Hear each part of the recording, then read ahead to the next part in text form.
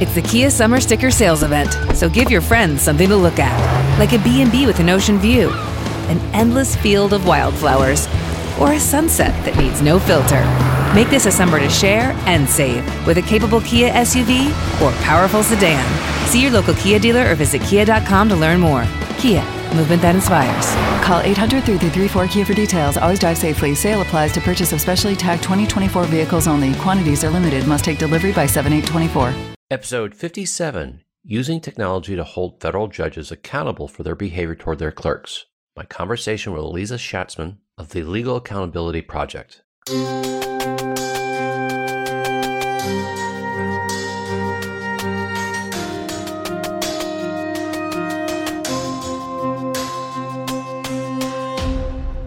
Eliza is an attorney and advocate based in Washington, D.C., who writes and speaks about judicial accountability. In March 2022, Eliza submitted written testimony for a House Judiciary Subcommittee hearing about the lack of workplace protections for judiciary employees, detailing her personal experience with the harassment and retaliation by a former D.C. Superior Court judge. This led Eliza to create the Legal Accountability Project. As president of the Legal Accountability Project, Eliza's mission is to ensure that law clerks have a positive clerkship experience while extending support and resources to those who do not.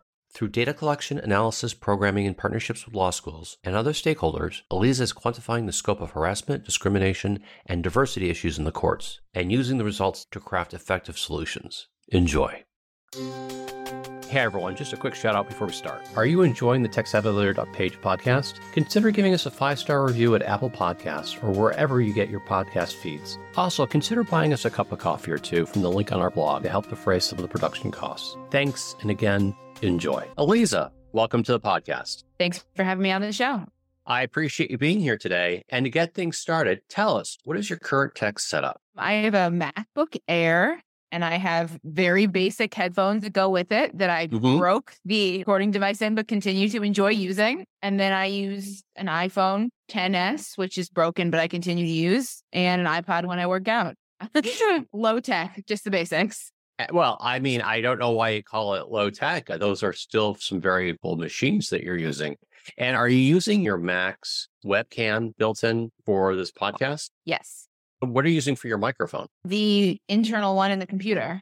Ah, okay. So I think you mentioned you've done over 600 podcasts already? 60. I said 60. 60. Excuse me. I hope to get to 600.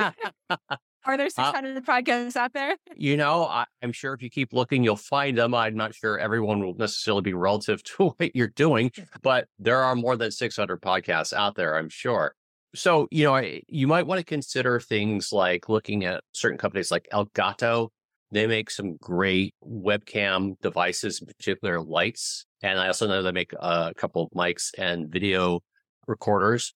I use a Logitech webcam for my 4K webcam, and I use a Blue Yeti, which is considered, I think, a good solid microphone that has built-in condensers so that your audio will always come out great. Of course, I also realizes that those are more expenditures that you may not be ready to do, but just some food for thought for later. I feel like this is some veiled feedback here on my video. No. Hold on. That is just constructive, friendly information. You look great. And although the audience won't see you because it's a podcast, not a video cast, and you sound great. I'm just saying that one day as you want to improve things, things to consider, and also for some things for the listener to consider. So during some of the early interviews I did with video on and some Zoom events, people would like poke at my background, which is just the white wall behind me. And they were like, it looks like a hostage situation. Please change. No. Your background looks fantastic. It's perfect. I think a lot of people need to remember about what is behind them.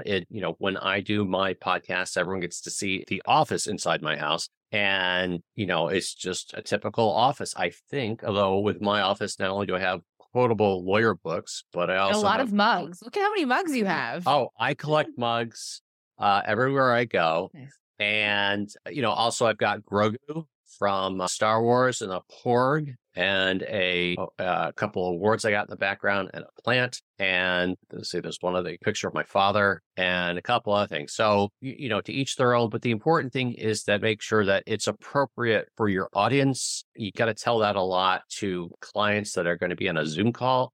especially with the judge, because sometimes they're always thinking about what's behind them, like a dirty kitchen or a messy bedroom or a Megadeth poster that probably doesn't really belong in a courtroom. But, again, as they say, live and learn. But let's get into the questions. Eliza, you're creating a large database. What programs are you using to collect, manage, and utilize all this information? And before you answer that, why don't you tell us what you're doing? Sure. So I am the president and co-founder of the Legal Accountability Project, which is a nonprofit that seeks to ensure that law clerks, so new attorneys, have a positive clerkship experience and then extend support and resources to the ones who don't. I came to this advocacy work based on my personal experience with gender discrimination, harassment, and retaliation during my DC clerkship a few years ago. So I really think of the nonprofit as the resource I wish existed as a law student applying for clerkships, a law clerk facing mistreatment and unsure where to go for help, and a former clerk engaging in the formal judicial complaint process. I launched the nonprofit in June of 2022 in order to address various flaws in the clerkship application process that I personally experienced. The main initiative that I am working on with law schools is a centralized clerkships reporting database, which is going to democratize information about judges, ensuring that law students considering a clerkship have as much info about as many judges as possible before they make a really important decision about their careers, where to spend their first year out of law school, who to launch their careers with. I spend a lot of time speaking to students and young alumni, and I say, so you want to clerk? Great. How would you avoid judges who harass their clerks? So some students say, I'd ask someone, but really, who are they going to ask? Clerkship directors say, we tell students to do their research. But again, what research are they going to do when so little information about judges is available on an equitable basis? A handful of law schools conduct a post-clerkship survey of their alumni. Unfortunately, these are really not intended to elucidate information about judges who mistreat their clerks. They're intended to funnel more students into clerkships. So I've created, with some excellent database engineers who educate me on these issues every day, a centralized clerkships reporting database, which is going to democratize this information for students. Our database is being created fully by the engineers. They are creating our post-clerkship survey, which asks a variety of questions you might want to know before clerking. Mistreatment is certainly something we seek to capture. But there's also other stuff you'd want to know. How does the judge provide feedback? Do I get writing and courtroom experience? Can I take vacation? All kinds of stuff you might want to know about your boss. Stuff you would get to know if you pursued other private or public sector employment. So we've created the post-clerkship survey.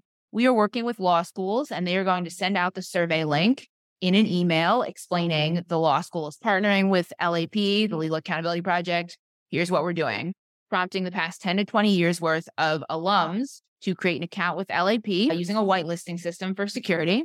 And then folks will report into the database anonymously if they so choose. I'm going to pause you for just a second. What is a whitelisting for security? What is that?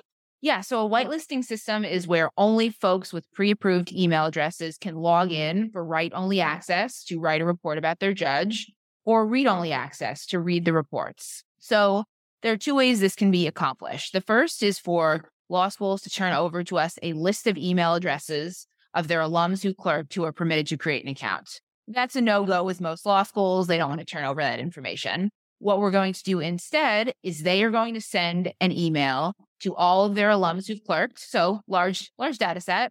They will click on a link to create an account with us. They will use the email address their law school's provided, create a password, write a report.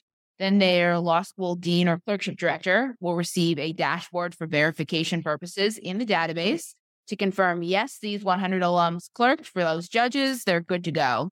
These 5 people, not even alums, don't know who those people are. They are not approved and don't give them access. That's how we're whitelisting the database. For write-only access for alums talking about their clerkships, read-only access for students, same way, to read all the reports. That will be easier because law schools know who all their students are. They send them lots of incessant emails. They'll just send another email. Here, create an account using your school address. So one question about the program itself before we start getting into the programming. Do the judges and the staff have an opportunity to rebut what's being provided? Great question.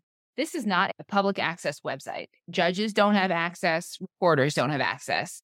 The only folks who can see this website are students and young alumni considering a clerkship. Even deans and clerkship directors at the participating schools will receive a high-level report, number of users, number of logins, number of subscribers, and some trends about mistreatment, other types of things that have been reported. No, judges do not have the opportunity to rebut anything, and here's why. The first is law clerks who face mistreatment are notoriously unwilling to report that back anywhere, to their law schools, in a formal judicial complaint, even to folks who reach out considering the clerkship and want to get the accurate information. There's two reasons for that. They fear reputational harm in the legal community, folks judging them for speaking ill or saying anything even lukewarm about their judge, because there's a real problem with deifying judges and disbelieving law clerks in the legal community. There's also ongoing fears about retaliation, which is one thing I personally experienced. So I'm very sensitive to this, which is judge finds out something negative was said, works actively to blackball the law clerk from getting their next job. This already exists internally at a handful of law schools. I spend a lot of time talking to judges who are overall very supportive of the work I'm doing and the database. They reference the internal databases at a handful of law schools. They know negative reports exist. They suspect that some law schools are warning folks not to apply to certain judges. They don't make a stink. They don't ask to see the reports. I think most judges kind of understand that in the majority of work and employment settings, performance reviews are conducted. In the vast majority of workplaces, reviews are conducted. People kind of know the good and the bad about employers and employees. So they will not have the opportunity to rebut what's in the database. I have no concerns about law clerk false reporting. We don't have a culture of false reports against judges. We have a culture of gross underreporting due to fear. So, Liz, how do you verify people who would like to submit their experiences? Great question. This is a big reason why we are partnering with law schools on this initiative. Law schools have the list of alums who've clerked and contact information for them. They will be sending out the survey link via email. Folks will click a link and create an account with us using ideally that same email. And then they will go, their information will be entered into a dashboard. Law school officials will confirm that these folks clerked or did not clerk. Well, first that they are alums and that they clerked. So law schools are going to help us verify. That's why it's so important to work with law schools. We are definitely entertaining the idea of other large outside entities also sending out our survey link to improve the user experience and fill out the database. It does create some initial challenges for the Legal Accountability Project. We do need to verify that everybody who says they clerked and says they clerked for a particular judge did. Not that I'm expecting any false reports, but I want to be 110% sure. Right. So that will involve either reaching out to law schools, if your law school is listed on your LinkedIn, if your judge's name is listed on your LinkedIn, it will create some challenges for us. At the same time, we want as many reports of judges and clerkship experiences as possible. So we're willing to take on that extra work. Ideally, for folks who are attorneys and are listening to this podcast, reach out to your law school and encourage them to partner with LAP. This is the best way to ensure positive clerkship experiences. And the more that law schools partner with us, the more seamlessly we can get this survey out to all law school alums. So there are a variety of lawyer referral services on the web. And when I say referral services, is that they basically copy down the lawyer's name, address, type of work they do, and then they invite reviews. And they allegedly, use that word in quotes, somehow confirm the reviewer. And sometimes they're spot on accurate. Other times they're a former bidder client. And sometimes they're just some nut. And the way the laws are worked is that you can't sue these platforms for libel. Now, that being said, has there been any concerns about judges, taking some sort of legal action against LAP or the schools or even the individual student? Great question. No, we have excellent attorneys helping us pro bono think through all these issues. We are a publisher, so we have, as you mentioned or suggested, Section 230 immunity. We publish exactly what law clerk alumni write. They could write 7 paragraphs. They could write, "My judge is nice." They could only answer the ratings question and give the judge a 2, give the judge a 10. They can include their name or not. We are empowering law clerk alumni for the first time to have a safe place to write candidly about their experience. We are not at all concerned about legal action from any of the entities you mentioned, but judges reach out to me every day to convey that they support this. They understand that good reviews in the database are going to bolster not only their reputations, but their clerkship applicant pools. There's been some excellent scholarship recently about the lack of diversity in clerkship hiring, and this is going to help that too. It'll empower more diverse students to pursue clerkships. It'll enable judges to look at a more diverse group of candidates. And like we talked about earlier, these databases already exist on a handful of law school campuses, and those schools do not face any sort of legal action. They are not facing any judges blackballing their students. Judges know these exist. I think they overestimate the number of negative reviews in there, which is interesting. But no, I mean, we think through these issues every day. We think this is the best way to ensure transparency. Excellent. Pardon the interruption. I hope you're enjoying this episode. Consider sharing this show with others. And please leave us a review on Apple Podcasts or wherever you get your download feeds. If you're listening directly from our blog, consider buying us a cup of coffee or two from the link on our blog to help defray some of the production costs. Thanks again, and enjoy. Well, I appreciate you sharing that background and answering some of my questions along the way.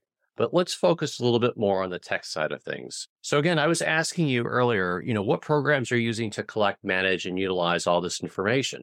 In particular, you mentioned just now that you have some engineers. So where did you find these engineers and what do they do? Well, I didn't do this intentionally to wear a Williams sweatshirt on the day I was talking about engineers who are Williams alums, but our engineers are 2 Williams alums. Okay. I've been trying to really hit up my Williams and WashU alumni networks in terms of folks who want to pitch in. So they are 2 young engineers who launched their own venture. They're database programmers. They are excellent. They educate me every single day because I'm trying to become a more tech savvy lawyer, but this is not my area.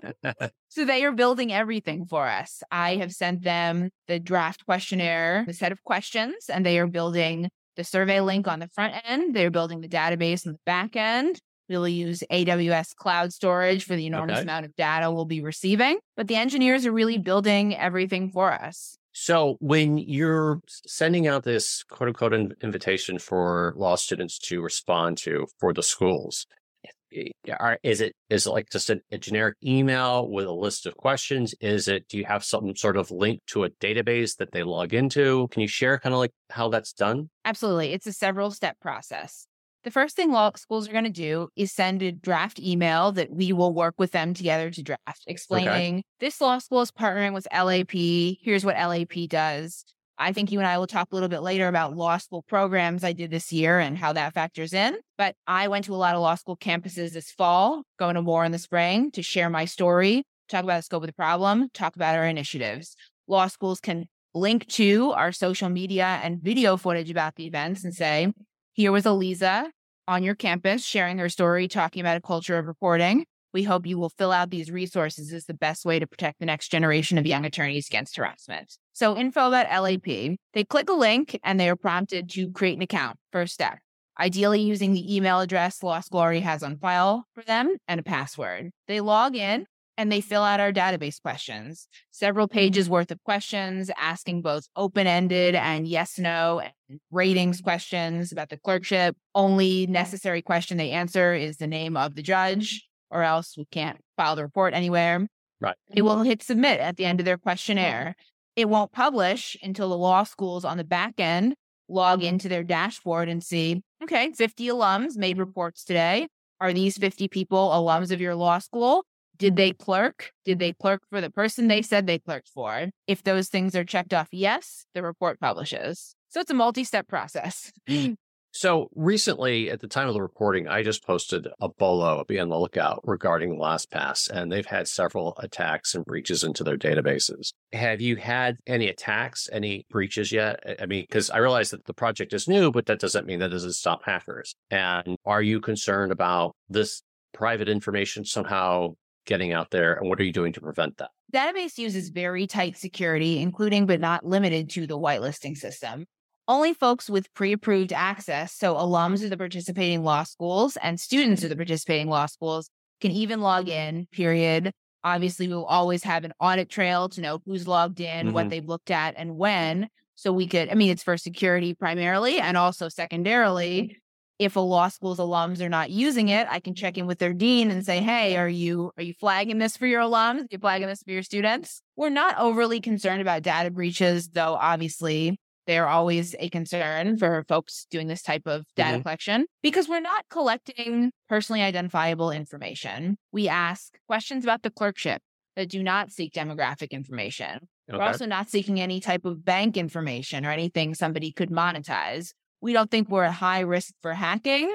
I guess some people would ask, what about a judge trying to log in? Well, obviously they can't. And we're capping database access at 5 years post-grad for law school alums. So no judges could, get access because they're young alums at a participating law school. So we're not overly concerned about data breaches. Obviously, this is something we think through on an ongoing basis. In order to ensure tighter security, we choose to do things like the whitelisting system and to partner with law schools that we understand make it less publicly accessible to everybody. When we say it's not a public access website, that's great for security. That also means we're not fully democratizing information just yet, because not everybody considering a clerkship can just look at this website. So I understand. Right. So I guess like concerns like Edward Snowden and the WikiLeaks, where, a lot of information just became public. And so I think that may be the only concern that you guys may have at LAP. So this isn't exactly a data breach question about info becoming public, but I did just want to say we do have a privacy policy for the database that folks agree not to share information with those who should not have access. They agree not to take any screenshots, do any downloading, any sharing. Again, I understand that means we're not fully democratizing the information because folks in non-participating law schools don't have access to this info. That's why I think it's so important that I'm on all these law school campuses, galvanizing student support, encouraging folks to poke at their administrations to partner with us. We can democratize the information with law school partners if law schools are willing to sign on. So you're getting a lot of information. How are you managing it? How are you manipulating it so that you can come up with reports to figure out trends or concerns that, you can report on back to, say, the users overall? It's a great question. So we're not going to be doing any manipulating of the reports. That's one aspect of Section 230 immunity is we publish the reports and then students looking at the reports just read what folks have written. In terms of data manipulation, we will be generating through the database and through the engineers, high-level reports for deans and clerkship directors. So number of users, number of reporters who are alums, some, we hope, high-level trends about number of folks reporting types of harassment, which we define throughout the database. Right. In order to do that, we need to have drop-down options because if people use text boxes to write harassment and they spell it incorrectly, then it takes longer to generate the reports. We hope to have those high-level reports. We are not giving deans and clerkship directors read-only access, so we do want to give them something. We do think through what kind of data could be reported in an aggregate form because there's a real dearth of information about mistreatment in the judiciary right now, but that's kind of a longer-term process to think through how to do that. We really just need to see what we collect. You and I are recording this in December, and the database folks are not even reporting into it quite yet. They'll start reporting into it next month. So we have a little ways to go. But so that kind of data manipulation to see where trends are, to see, ages, genders, types of harassment, et cetera. Those aren't reports that you don't think would be helpful for you guys internally to figure out like what's going on to such a degree that maybe you could be proactive and help in certain areas. So what do you mean by help? So, let's say that for whatever reason, I'm making this up completely. That's, you realize that in the Southwest that there is a huge problem with judges harassing African-American females in the 25 to 30 age bracket. And so once you realize you have a target going on, then somehow reaching out to that group and trying to figure out how to offer them some help or warning. Or quite frankly, I mean, if you really want to take it from more of a skeptical kind of way to figure out, okay, somehow we need to be marketing our project to that group to get them to participate more so we can figure out what's going on to help them figure out what to do in response.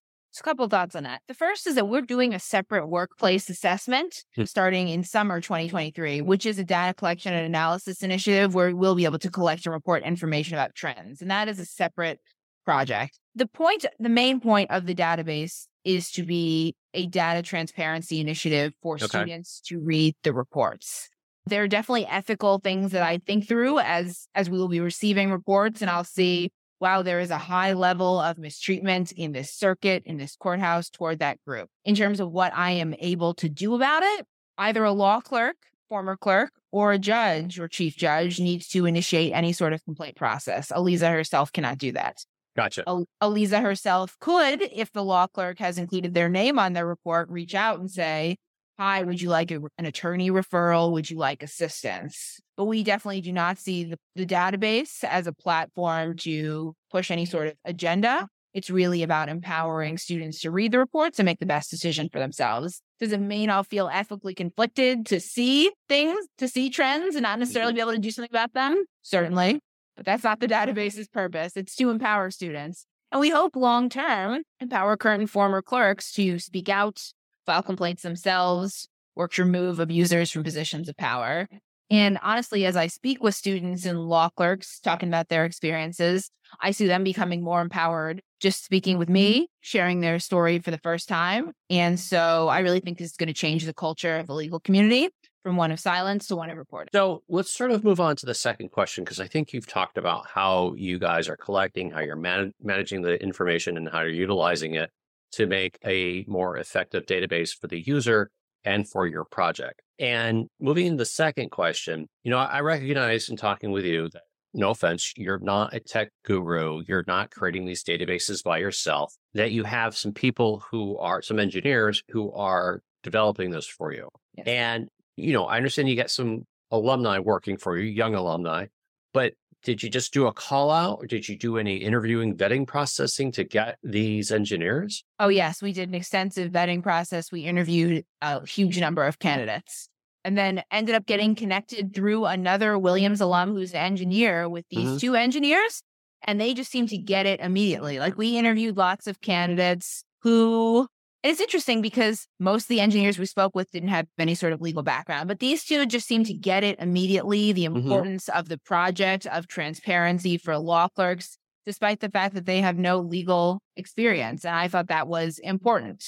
It's not, obviously, building anything is complex from my perspective because I don't know how to do this myself, but I've been told this is a pretty simple build and that it's more about fit between myself and the engineers, folks who understand the project, who can be responsive when I say, this is not sensitive to law clerks' needs, for them to kind of understand and provide feedback and think through other ways. So we just thought they were the best fit.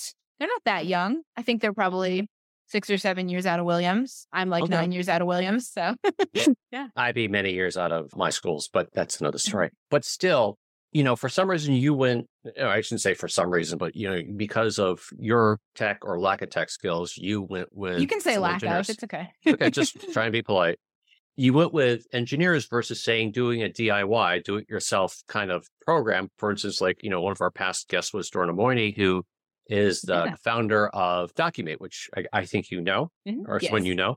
So why didn't you do that? Was it that foreign to you that you needed to get engineers, or was Documate not quite the right type of platform for you? I would say both of those things. Okay. Definitely. But ultimately, I wanted to ensure a good product and definitely that's not something I could have built myself, but I wanted to ensure as I'm interfacing with these law schools, me, 31-year-old Aliza, interfacing with deans of T14 law schools. Right. I want to be confident it's going to work and work well, and we're not going to have issues on the back end. And even though that takes more time, more money, skilled folks I feel like I can trust, I thought that those were good investments on the front end. Excellent. Excellent. So from your engineers, have you learned any shortcuts in dealing with your database and your information? I mean, I don't think we're going to be using too many shortcuts. I learned from them when every I say day. shortcuts, I don't mean somehow kind of just like getting through the information quickly in a cheap sort of sense. I mean, basically, and just implementing the manipulation of the information. I think I've learned a lot of best practices from them. And I think the biggest thing that they've been helpful with so far is just how to think through the whitelisting and privacy concerns that definitely deans have raised. It definitely would have been technologically easier and just logistically easier for all of us if deans were just willing to turn over their list of alumni email addresses. But when I flagged that for the engineers, they immediately had several solutions to talk through with us, several potential avenues. That's been enormously helpful. Like I said before, I think they're just very sensitive to the sensitive nature of this database. Right. And I appreciate that. And they're able to pivot when I'm like, nope, but that dean said we can't do that. And so they have a backup. So actually, I think you provided the proper word. I shouldn't say tech shortcuts. I should say best practices. So you've mentioned one. Do you have a couple others that you could share? Nothing I can think of off the top of my head. Fair enough. Fair enough. Well, let's get into the last question. You're using technology to create a platform for people, some of whom may be going through an emotionally intense time or reliving uncomfortable events. What are 3 ways you're being mindful when using technology so it doesn't seem that to the user that it's just a soulless process? So I love this question. We haven't really talked about my personal experience, but I served as a law clerk from 2019 to 2020 and faced harassment, gender discrimination, and ultimately retaliation by the judge for whom I clerked. Sorry. Thank you. I submitted written testimony before the House Judiciary Subcommittee on the Courts in March 2022, publicly sharing my experience in order to advocate for the Judiciary Accountability Act. That's legislation that would extend Title VII protections to judiciary employees, including law clerks. Currently, law clerks, folks like former me, cannot sue their harassers and seek damages for harms done to their lives. And this makes the judiciary a particularly unsafe and unregulated work environment. To answer your question, I have been sharing my experience publicly every single day since March 17th, 2022. I've published, as of this recording, I think 18 articles, including 6 law journal articles on this topic. Post every single day on social media. I've done over 60 podcasts. A bunch of articles have been written about me. I share my story every day, and I think it's important to put a personal face and a personal story on abstract issues. What is harassment? What is judicial accountability? I'm out there taking the heat for folks who are not empowered to speak publicly, for folks who will never speak publicly. Law clerks reach out to me every single day to thank me and confide in me and tell me they'll probably never speak publicly. So the first thing is I'm out there sharing my story every day. Folks know this is not just a soulless data collection initiative for me. This is what I have dedicated my career and my life to. Running the Legal Accountability Project is my full-time job. So I'm out there sharing my experience every day, which I think is the most important thing. Second thing is I speak with a lot of law students. I visited 23 law school campuses in the fall, and we're visiting more in the spring to share my story and talk about these issues. I spend an enormous amount of time engaging with students and alums in advance of and following these events on various social media platforms and one-on-one conversations, talking with them, galvanizing student support, empowering them to demand safer workplaces, inspiring their alumni counterparts to speak publicly themselves and share their experiences. So I think that was probably 2 ways that You're certainly putting a human face on this, which I think helps a lot. Absolutely.